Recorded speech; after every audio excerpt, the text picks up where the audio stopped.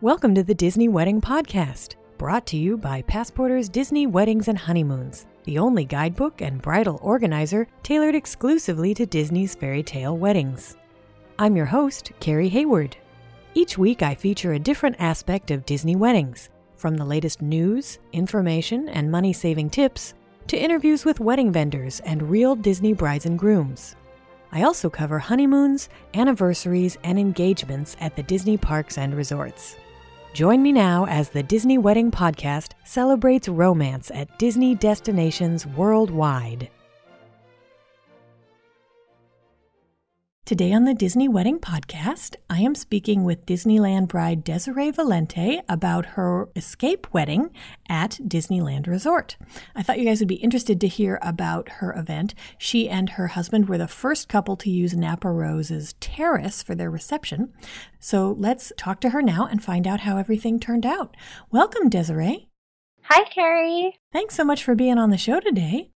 I'd love to start at the beginning and find out how you guys decided you wanted to have an escape wedding at Disneyland.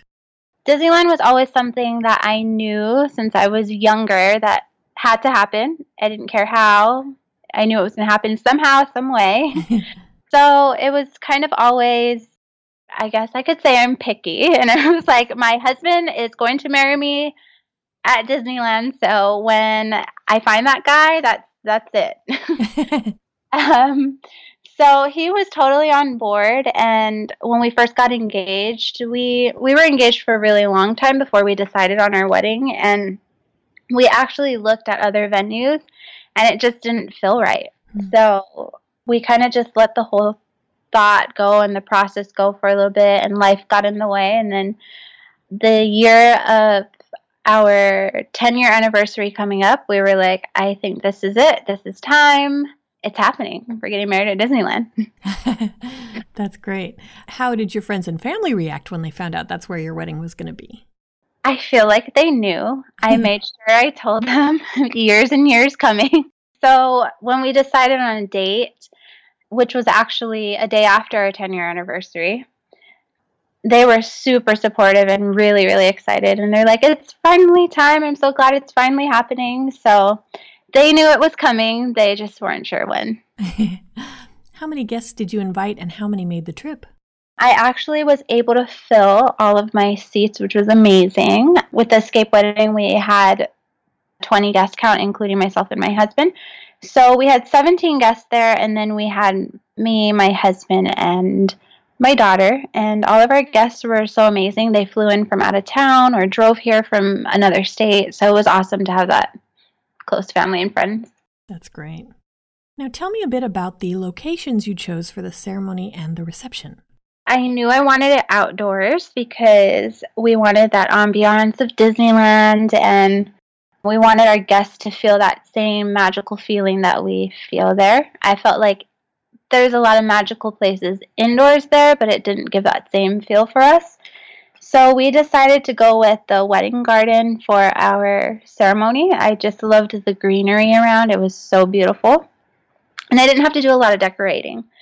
Napa Rose was a blessing in disguise. So we had our reception there, and we were actually the first couple to have their wedding reception there, which was awesome. So I was super excited about that. But it was a blessing in disguise because we had originally had the Breeza Courtyard. And they called me and said, unfortunately, due to the renovations that's happening, that reception venue is not going to be available on your date anymore. Oh. And I was torn up inside because they wanted to move me indoors, and I was really upset about it. So I spoke with my planners, which were so amazing. And I actually asked them about Napa Rose, and it got approved. So it was a blessing in disguise. That's great. And since it's part of the escape package, you didn't have to pay any kind of extra fee or anything for that, right? Not at all. They were actually like, wow, I'm surprised. She said that they all looked at each other and they were like, why didn't I think of that? That's the perfect location for escape brides. So it was kind of cool. I pretty much kept almost everything standard. I was really trying to stay within that budget. So our cake was the Mickey head cake, which we did chocolate and coconut cream, which was delicious. We stayed with the standard ivory table linens, and we pretty much kept everything standard to stay within our budget, and we did a ton of do-it-yourself projects. Oh, interesting. Like what kind of stuff? I created my invitations. I created my guest menus, my centerpieces. What else did I create? I'm celebrating custom buttons for our guests as favors. Wow. And for your centerpieces, were they live flowers or did you use artificial? I used artificial flowers, but it was awesome because my guests thought they were real. We used real life or real touch flowers, and it was so bizarre how that worked out because we actually were going with kind of a Beauty and the Beast theme at first, and then it slowly started to change, and it ended up just becoming fairy tale. So I pulled little bits and pieces from each princess to kind of incorporate, and it turned out really good. That's great. Now, I know they only give you a couple menus to choose from. Did you modify the menu at all? I did not. Luckily, we all love chicken. We went with the standard dish that they provided us, which was delicious, and it came with the standard dessert. We didn't really modify anything. Interesting. Okay. Can you give my listeners a basic timeline for your day? Yeah, of course. So we got up really, really early because our ceremony started at 10 in the morning. So we got up super early to get ready. And then we had our ceremony. From there, we took a few pictures. We actually did our first look before our ceremony. I wanted to make sure my hair and makeup were fresh for the photos. And then we went into our ceremony, and then we went to Napa Rose, and we did an introduction. We did our first dance. Then we ate.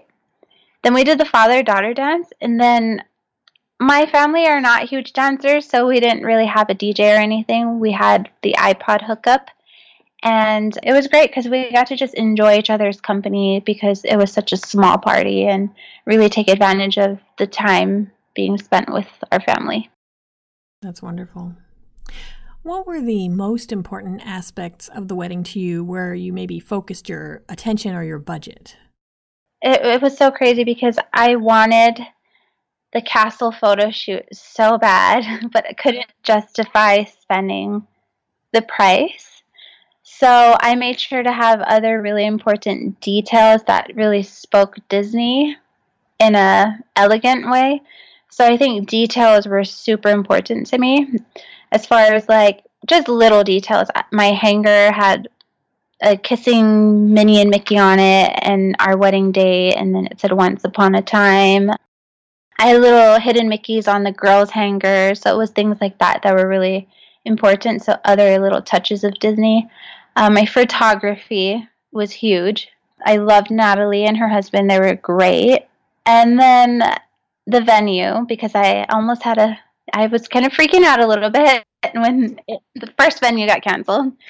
And believe it or not, the chairs were really important to me. And that's where I kind of made sure I had budgeted for.